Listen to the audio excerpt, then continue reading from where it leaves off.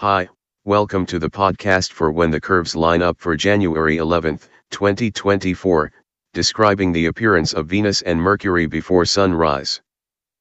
Please see the article that includes diagrams of today's events on the website at whenthecurveslineup.com. Text by Jeffrey L. Hunt. In Chicago, sunrise occurs at 7:17 a.m. Central Standard Time followed by sunset at 4:40 p.m. The moon is at its new moon phase at 5:57 a.m. CST. Look for it tomorrow evening in the west-southwest after sundown. Before sunrise, brilliant Venus is in the southeastern sky. Elusive Mercury is not far away, making its first morning appearance of the year. At 45 minutes before daybreak, the brilliant planet is about 15 degrees up in the southeastern sky.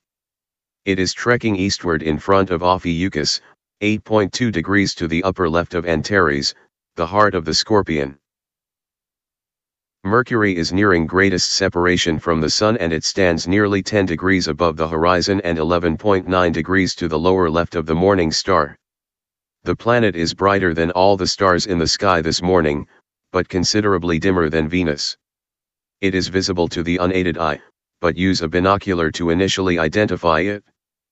For 4 mornings, beginning January 16, the planets are 11.1 degrees apart. Then Mercury speeds back into bright morning twilight, passing Mars on the way. Tomorrow, the planet reaches that greatest separation from the Sun, known as greatest elongation. This one occurs west of the central star. Don't miss this morning Venus, Mercury display. Thank you for listening. Please read the articles at whenthecurveslineup.com.